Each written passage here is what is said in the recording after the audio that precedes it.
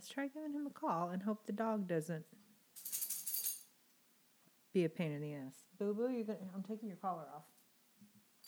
So you at least can't do that. Hello.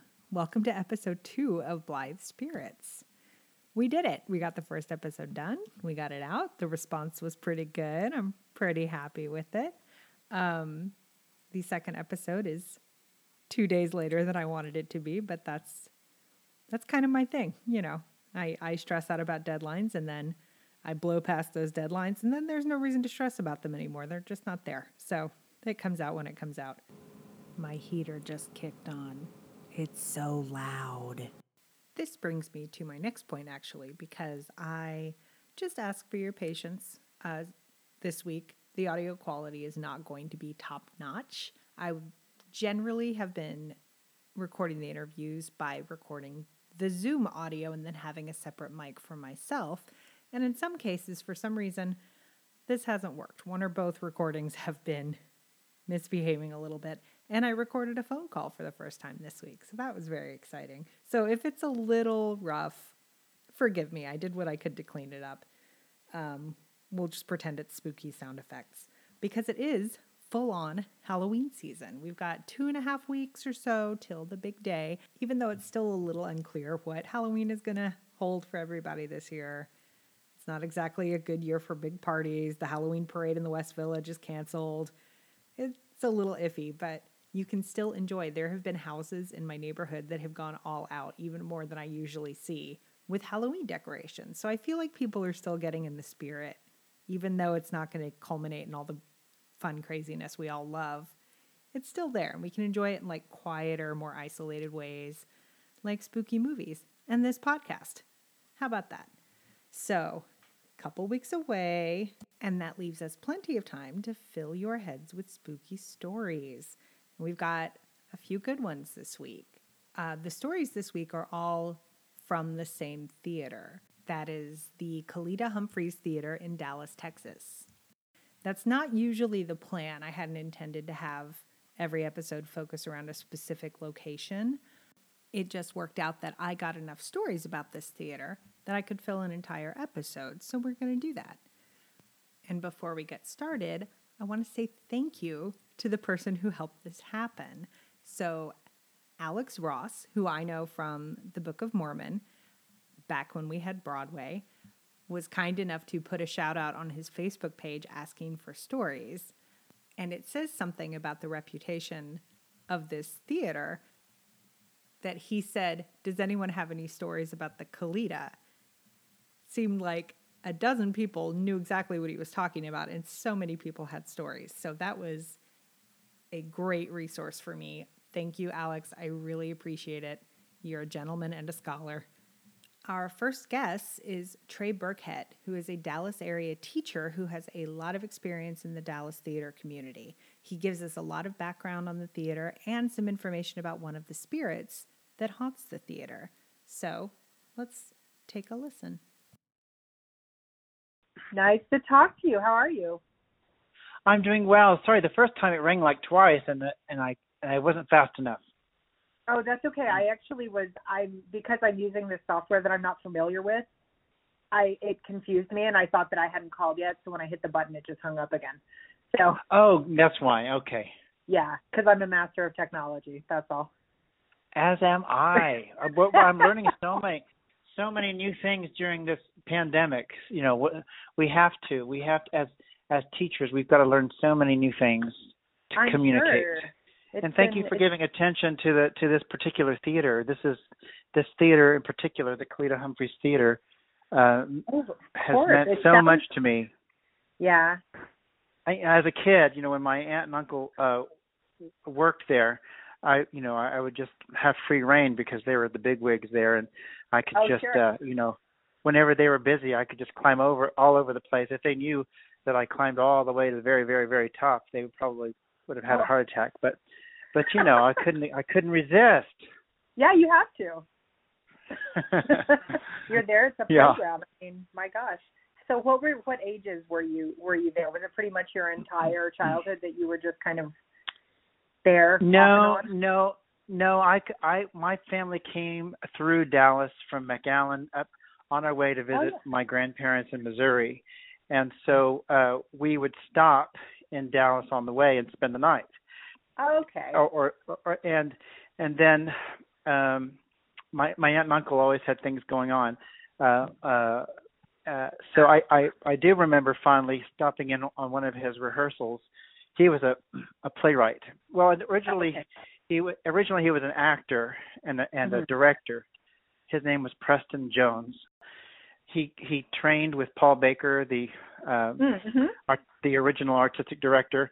And when he came to Dallas Theater Center is where he met my aunt. They actually met on stage. Oh, really? He was a replacement actor in The Mad Woman of Chaillot, and my aunt was the lead.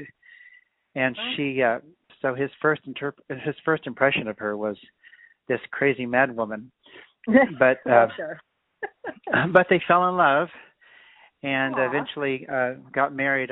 And then they were just a powerhouse, a power couple. She was assistant to Paul Baker, and so she was the number 2 at the theater center, and she was an actress and a designer and a director. Oh, okay. And they just really collaborated well together. Mr. Baker asked my uncle to be in charge of the smaller experimental theater down in the basement of the Calita. It was called the Down Center Stage, and that's where they did all of their new works. But he wanted my uncle to find Texas plays in particular. So my uncle was looking, and honestly, he just couldn't find any that really caught his attention. So he decided to write his own based on his own experiences. And these 2 plays got such attention at a play festival that Paul Baker had every year. A New York agent came and she brought a Broadway director, and they really, really loved them. So my uncle was put to producing a trilogy. Well, they were all on Broadway at the same time, and it was called A Texas Trilogy. This was in the mid-'70s. And Preston Jones became a national sensation before getting to Broadway, because the plays were a huge hit in New York City. I mean, in Washington D.C. at the Kennedy Center. But the Broadway critics said, well, how can these plays get so much recognition and we haven't even seen them yet on Broadway? So they were ready for him, and he didn't get quite the reviews in New York. So his plays were only open. Yeah, I think 5 weeks is the run. The run was only 5 weeks for all 3 in repertory. Fred Gwynne played the Colonel, and then he played Herman Munster in the Munsters, and Diane Ladd played Lou Ann Hampton Laverty Overlander. But when they were televised, when The Oldest Living Graduate was televised, Fred Gwynne didn't play the lead. It was Henry Fonda. Oh, wow.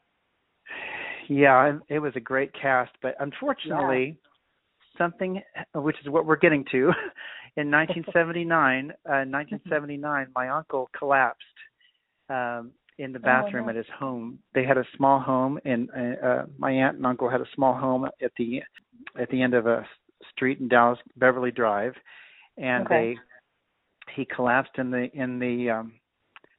restroom. He'd written 6 plays by that time. And the other 3 had not gotten the attention that his first 3 had. And he had just finished his last play, Remember, which is the rehearsal I got to sit in on as a 13-year-old just before he died. And so it was very unexpected. He had a bleeding ulcer.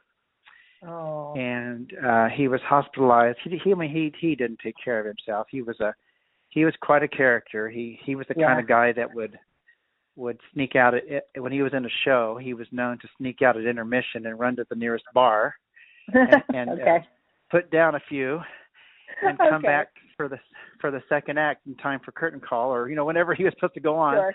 Or he would come in the morning after a lot of drinking, and he'd have maybe box office duty. So he'd have a hangover in the box office.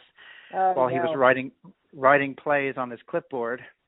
And one time he just fell asleep and his elbow went against the alarm buzzer, which triggered all the guys down in the shop that there must have been some kind of robbery or some problem in the box office. So they all ran up with their power equipment, or I don't know what, to get ready to defend the theater.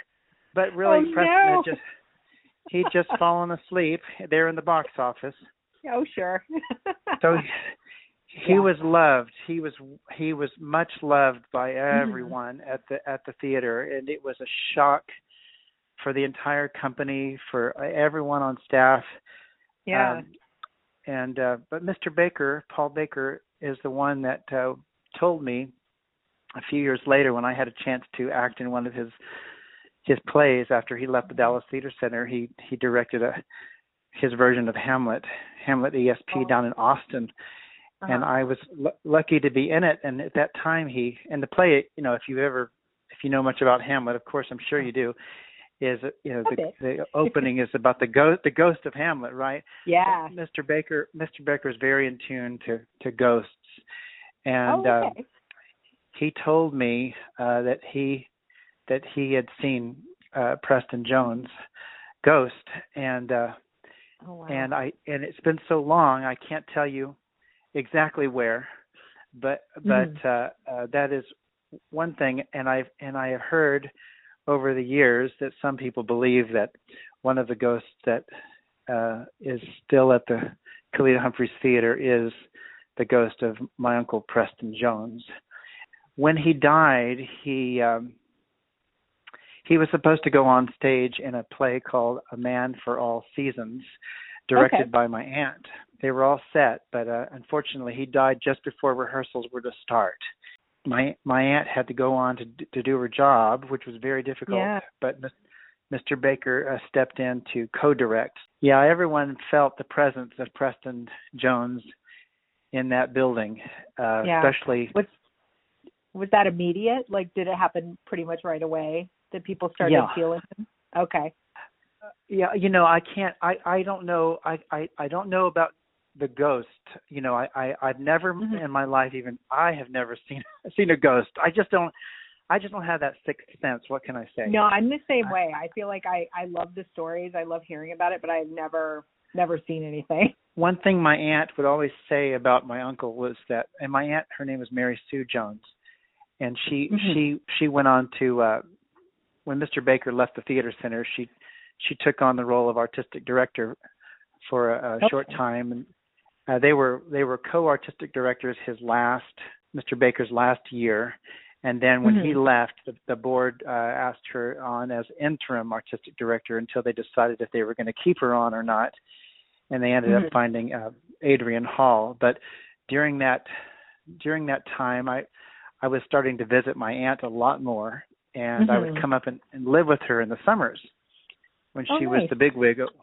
So basically, I could climb all over the Kalita Humphreys Theater because my aunt was the bigwig, Right. And my uncle said many times he wouldn't have been a successful playwright had it not been for my aunt right there behind him, supporting him. And she would say about him that going forward, he always had his eye on the past, something like that. He always kept in view the past. So the past was very, very much something that he clung to. So if there is a ghost of Preston Jones at the Kalita Humphreys Theater, that was a big part of his past. Yeah. That was a time when he was really taken seriously as an artist, not only as a playwright, but as an actor, as a director, and then of course marrying the love of his life, Mary Sue. So if there is a logic in why ghosts hang around, that's what I would imagine is that he values the past an awful lot, and that's why his plays are. His last play was called Remember. It was all about a man coming to his. It's very autobiographical. He's returning to the town where he went to high school, where he grew up. He's met with people from his past, and they're going over things from his past. So it's very much dealing with the choices you've made in your life and reflecting on them and confronting them. When Preston's plays went to Broadway, still the only plays that have really come out of Dallas Theater Center and gone directly to Broadway were Texas Trilogy by Preston Jones. That's something that stays in the I guess the bio of Dallas Theater Center, the history. Absolutely, it's part of the lore. It's funny as a kid, as a kid I had the Broadway poster hanging in my bedroom. Yeah. And I still have it. I have it framed on my wall here at home. And I remember as a kid thinking, he didn't go to Broadway. It says 44th Street. That's not Broadway. It says west of Broadway. So I always told kids, my friends, he's off Broadway. He's off Broadway. That's great. I love it. Yeah, that's very much an understanding that I think all of us had at one point. It was like, but the theaters aren't on Broadway. I don't understand how this could be a Broadway show. Yeah, but I inherited the table where he wrote his plays. I'm touching it right now. He and I. There's a photo of us, the two of us sitting at the table together, right by it. So he's probably haunting my apartment too. Fantastic. Too bad you don't have that special sense. You get to visit with him a little more often. I know, right? Oh, I can't even watch a ghost story, a movie. I can't even. No. And I lived for a year in a house that the people told me that it was haunted, and it was freaky living there, just wondering if I was going to see my first ghost, but I never did. Right. So it's more about the anticipation that was scary than anything actually happening. Like anything in life, right? Yeah, of course. The anticipation is always worse.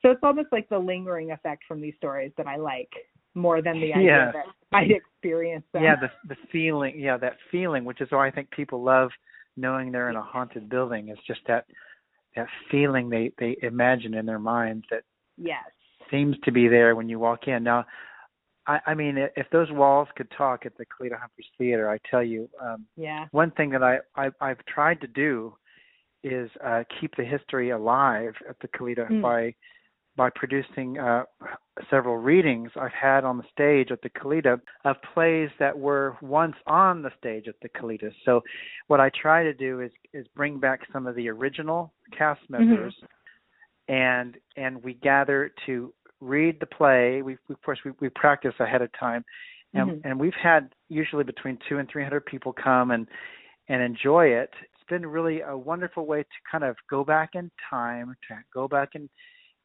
imagine what the production was like. And I always choose a play that was really successful. All right. Well, thank you so much for speaking with me. I really appreciate all the information. Oh, good. Well, I hope something was helpful. Something in there, hopefully. Sorry I'm not an eyewitness to a ghost, but... oh, that's okay. I'm like glad. I said, neither am I. So it's totally fine. Well, thank you very much. And I hope you continue to get through teaching. I know times are hard right now, but thanks for sticking it out, Hey, thanks, Virginia. I appreciate that. Okay, so that was Trey Burkhead. He had some incredible information about the Kalita Humphreys and about his uncle.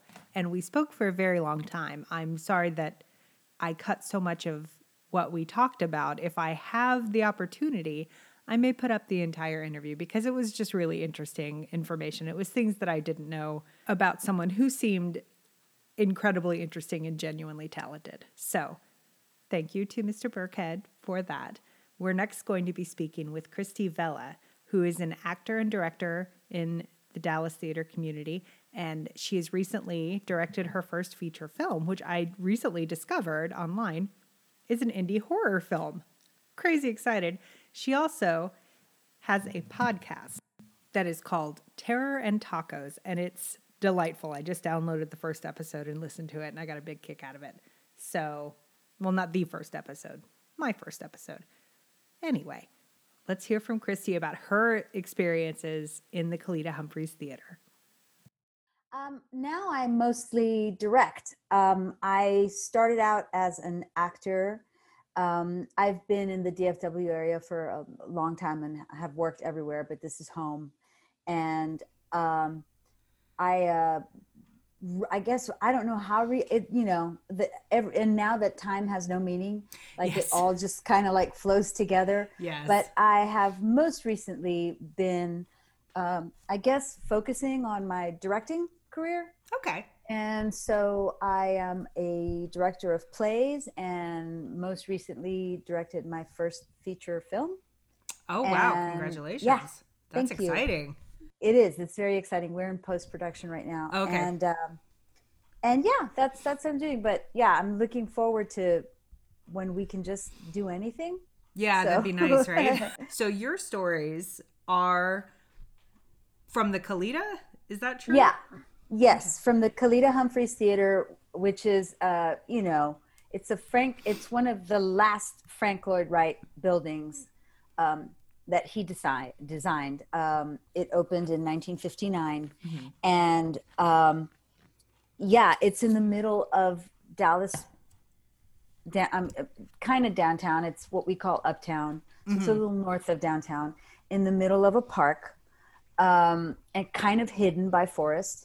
And it's like when you drive up the hill and you see the building, you go, oh, that's a Frank Lloyd Wright. Like there's no questioning. Yeah, I saw a picture of it. I was looking at some info about it online. It's very distinctly. Yeah, there is not a right angle. Yeah. In the building. The stairs are strange. The stairs are all strange all over the building. Okay. There are lots of like little nooks and crannies and dead ends. Oh, wow. And little hallways in the basement, all over the place that are just weird. Like there's a little tiny room in the main restroom for the patrons in the lobby, which you have to go down a spiral staircase, which in and of itself is not perfectly spiral. Interesting. It's beautiful. It's a Sure. beautiful building, but it's just weird. And you go into the ladies' restroom, which is oddly shaped. And at the end of the hall, there's a tiny door that's like half of an actual door. Huh. With a knob and everything. And you're like, well, okay, I want to see. I'll bite. I'll go see what's behind the door. And you open the door and it's just like a little dirt, like 8x8 room that's like with a dirt floor. Oh, bizarre. That's so strange. It's very bizarre. And it's like, I changed my mind. Like, Why? I don't want I'm not interested anymore. Not interested anymore. How Very much strange. renovation has the theater seen since it was built? It has seen just one big chunk of renovation, which is what is the lobby is actually the new lobby, but it's been there for a while. Okay. So where the lobby is, used to be a drive up, right? So that you could just drive up and get down, and then you'd be right there at the box office. Right. And it's been turned into a lobby, and it's got glass doors, and it very much follows the Frank Lloyd Wright design, but it's not original to the building. The other thing that's a really cool story about that is that Frank Lloyd Wright he was clearly not a theater practitioner, not a theater person, because so under the main building, the main performance space, in the basement is the shop. And the way to get scenic elements up into the stage are these two crazy spiral ramps. Oh my God. Oh yes. No, that sounds awful. So it is awful. And they were like, I mean, they're cool sometimes, but not to get scenery. No, that would really limit the size of the pieces you can work with at one time. Yeah, well, and they're huge. Yeah. And so I guess they expected for like ancient type workers to be like pushing scenery up a ramp with like wedges and all this. Rolling it on logs up the... Right. And because he was like, no elevators in the building. There are no elevators in the Frank Lloyd Wright. There are no elevators. And so everyone was like, okay, no elevators, Frank. So he went away. He finished the building and went away. Yeah. And then secretly, the Dallas theater people were like, they're going to put in a freight elevator. So they put in a freight elevator stage left on the ramp that covers that ramp. Nice. And then when he came back for like the big groundbreaking, they wouldn't let him go near stage left so that he couldn't see, like they hid the right, freight right. Hysterical. Yeah. Mm-hmm. All right. So tell us, let's hear a little bit about your story. What is it? Is it one story? Have you had several experiences in this theater? I've had two memorable experiences in the theater. Mm-hmm. There are lots of stories about the Kalita, and it is my favorite theater in which to perform in Dallas. It just has like incredible energy. It's mm-hmm. just one of those old broad houses where you can, like, you walk in and you go, oh, some shit went down in here. And it's a lovely space. It's got beautiful acoustics. It's beautiful and mm-hmm. the energy's great, but there are some creepy spaces in there. Okay. So the first big story was one of the first shows that I ever did at the Kalita,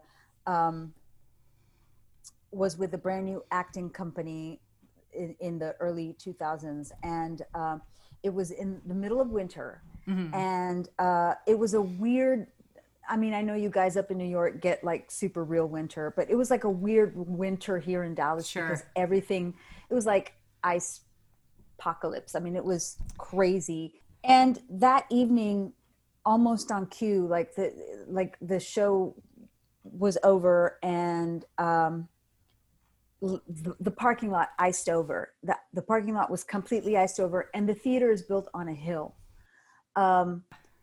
And if you are you can park down the hill, but walking down the hill is another matter. You can park up the hill, and getting your car down the curvy hill is crazy. So a few people braved it. A few people were parked down the hill. So they just kind of left through the basement. I was one of the unfortunate ones that was parked up the hill.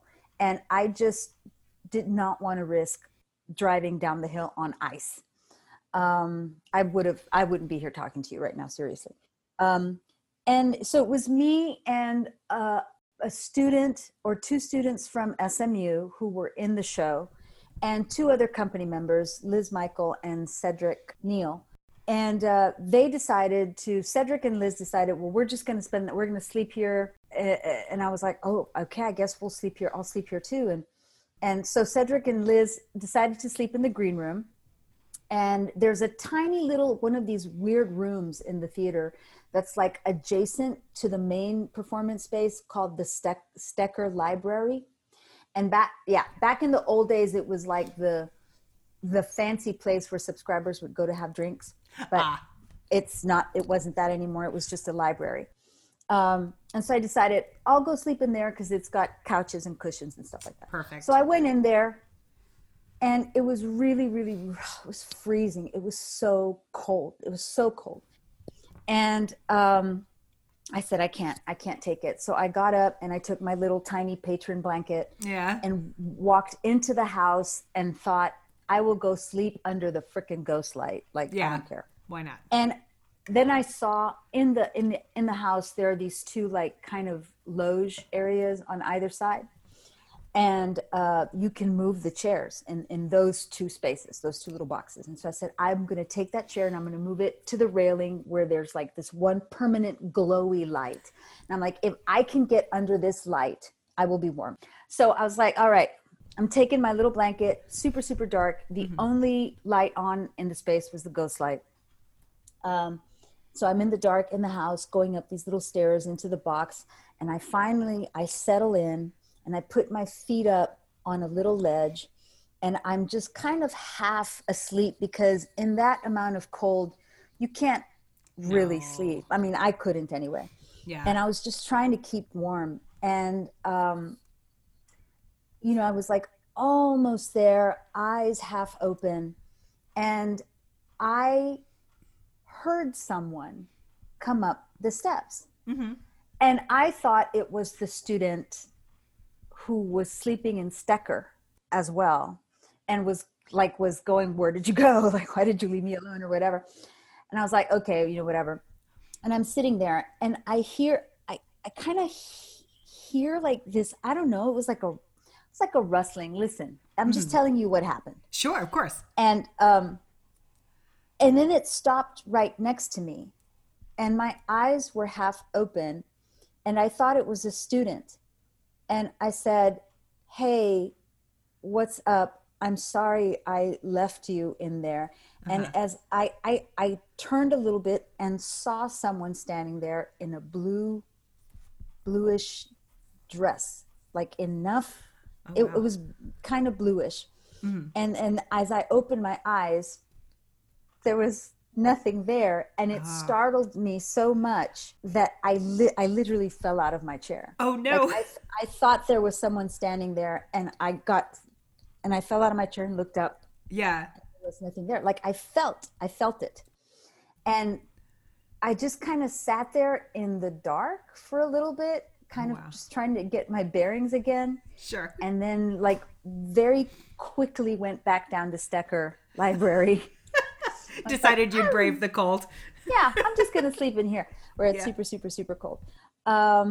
So that's one of the stories. That's so eerie, because you're so defenseless when you're just trying to be warm and sleepy.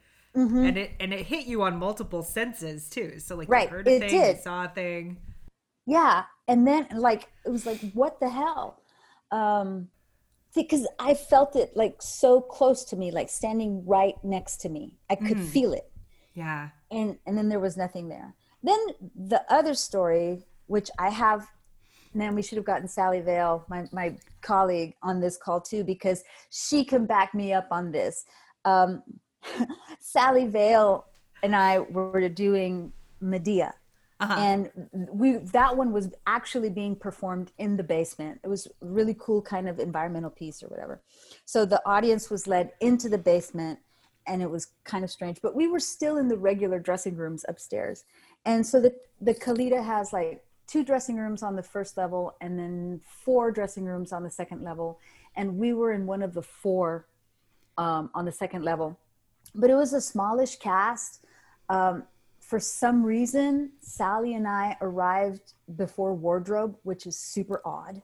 Yes. As somebody in wardrobe, I understand. Yeah, you know that this was really, really odd. And I can't remember why, but we were there, and we got the facilities guy to come and open the dressing room for us. And he did. He knows us. So he did it. And we were just sitting in the dressing room, like just talking and not in a hurry to get dressed because wardrobe wasn't even there yet. Right. And the door to our dressing room was mostly closed. I wouldn't say that it was like there is no like lock. There's not really a lock mechanism unless you lock it. It's just a swinging door. Yeah. So there's like a deadbolt lock, but not like a clicking thing that happens when you close the door, if that makes sense. So it was just almost closed. And we're sitting there talking, and suddenly the door just swung open, like not slowly, not super fast. It just kind of like swung open, not all and it didn't hit the wall. It just kind of like swung mostly open. And Sally and I both kind of we stopped and looked, and we looked at each other. And because we thought, oh, wardrobe's here, like someone's here, right? There was no one down the hall. There was no talking. There was no movement in the other dressing rooms. And I just said, hello. I said, welcome. We're just here talking. Come on in, join us. And it was very still for a little bit. And then the door swung closed again. Interesting. And we both just kind of looked at each other and we're like, all right, so here we are. And as far as I know, there aren't any kind of like issues of the floors not being level or anything like that. And, you know, it kind of like when you say these things out loud or whatever, it doesn't, I mean, there's so much out there. Who knows, right? Oh, yeah. Yeah. And I'm not one to go out and go, it was a ghost. Right. But it was odd. But it was odd. It Yeah. was strange, and I don't know. Yeah. I don't who know what knows? it was. Who Yeah. knows? Maybe it was a ghost. It may I have very no well have idea. been. Well, Yeah. and the of course the first thought would be wardrobe's finally here. Maybe somebody, I don't know. I know even in my house, if I open a door somewhere, another door might Right. shut suddenly or something. But then to have it just close again. Yes. And that's what we thought. We thought, Yeah. oh, Jackie's here. And she just opened the door because she probably heard us. Mhm. And she's probably in the next dressing room, like doing something. Nothing. Interesting. Now, has anything ever led you to not want to be in certain parts? Like you didn't have any problem going back in the house or in the dressing rooms? Like No, not at all. And there's that theater has a really, really good energy. Mhm. And so even when something creepy like that happens, it may be startling or whatever, but I have never personally felt like, oh, it was like malevolent or Okay. whatever. Not like when you go to like say if you go to New Orleans, and there are some places in New Orleans where that have you some go, energy. "Ah, Yeah. like this feels weird," or some places in Massachusetts feel that way too, where you're like, oh, this is really strange. Yeah. But no, the Kalita doesn't, not to me. I've never felt that there was anything mischievous or malevolent in that good. building. Yeah. That's nice. That kind of thing can really spice up a show if you're expecting if you're on your toes expecting something might happen. I guess there are a lot of stories about other props going missing. Yeah. I believe there was a flying stool. I forget, a flying something. Yes.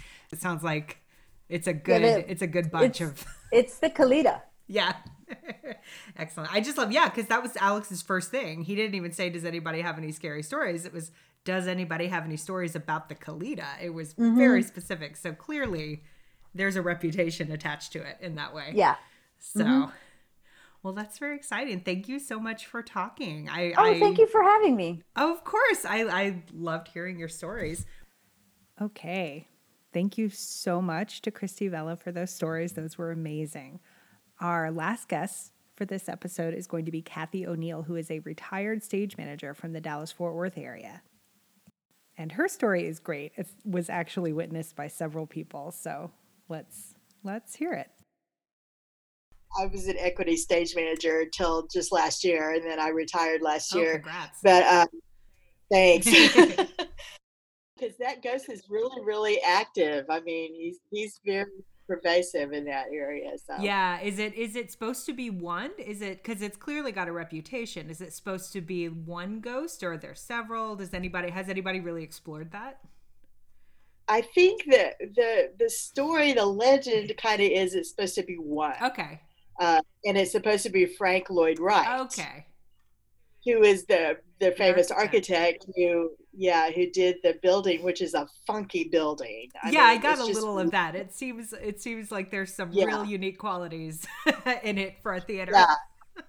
And as a stage manager, it was just a pain in the ass to work in that building. I mean, the angles are weird. The stairs are all at an angle, and they're all real narrow, and there's all these little step downs and everything. The first time we toured the building, when the theater company I was stage managing for had switched to the Kalita, the first time we toured it, I just went, "Oh my God, what have I got? I'm going to be the first one to like break my leg in this building." Yeah. Oh, no. So it's kind of funky, but the legend is that it's him, and that he haunts it because he designed it without an elevator. But then someone put an elevator in decades before we got there, and he was angry about that. So that's the story, is that he chose to haunt it because he doesn't like having an elevator. Well, he was very particular. We had to have a way to get stuff out of the workshop. All it had was a ramp, and then some of those set pieces you couldn't put up a ramp, so we built a lift, and that pissed him off apparently. Yeah, I heard there were like almost like curving, like spiral ramps to get up from the shop. That sounds like a terrible idea. It was a horrible idea. Horrible. Well, he was all about the aesthetics, so He was all about the aesthetics. So he did not like the fact that we put a hydraulic lift on to one side to move set pieces up and down. But. Which is too bad, because that's so practical. Ugh. I know, but yeah, he made his presence known. I mean, I've had several run-ins with Frank. I made it a point to not ever be in the Kalita alone. And Ah, it was just too much. But I know a yeah. lot of the producers and stuff who have been there alone. But I was just like, I cannot. Tell me your story. Now your story is from the Kalita, right? Yeah, it's from the Kalita. It's the best. I mean, I've got a bunch of little ones, but this Mhm. is absolutely the best one. And it was when we were doing Take Me Out. Um, and I looked up the year because they all read together now, but it was like 2012. We were doing Take Me Out, and it was Tech Week, and that show is about Mhm. baseball players. And so the set was a locker room, Okay. and up center was open, but on either side of up center, angled towards the audience, were sets of lockers that were supposed to be the players' lockers, and they were wooden and they were built up Mhm. onto. There's a platform part at the bottom of them, and they had individual locker lights in the tops of each one. And on the platform on the bottom was a wooden stool that the players would take down Oh, and okay. sit on to tie their shoes and put their cleats on and those kinds of things. And it was at a point in the play when all the stools were up on the platforms, which were I say were about 3 feet. Mhm. 3 feet high, 2.5 or 3 feet high. And I was up in the booth as it was Tech Week. And so we were doing a scene in the locker room, and all of a sudden, the lights in all of the four lockers on the stage left side started blinking on and off, all Oh. of them. Oh Not no. just one, Right. but all of them. And we all just kind of froze. And then one of the stools in one of the lockers literally flew to center stage and landed. Oh my God. And it was not like it was sitting on the edge of the platform and like fell over. It got Right. preset too close to the edge and fell. It was literally like someone had picked it up and thrown it. It scared the crap out of all of us. And there were like three actors on the stage, and all they could do was stand there with their mouths open. Yeah. Oh my And God. every hair on my body up in the booth just stood on end. It was the freakiest thing I had ever seen in my life. Did And so I everything was like, just stop then? Like nothing else? everybody just stopped, and Yeah. then the lights stopped flickering, and we all just stood there and looked at that stool for a little while. And then finally, one of the actors went and picked it up, Okay. put it back where it was supposed to go, and we all just went, "Holy shit, what just happened?"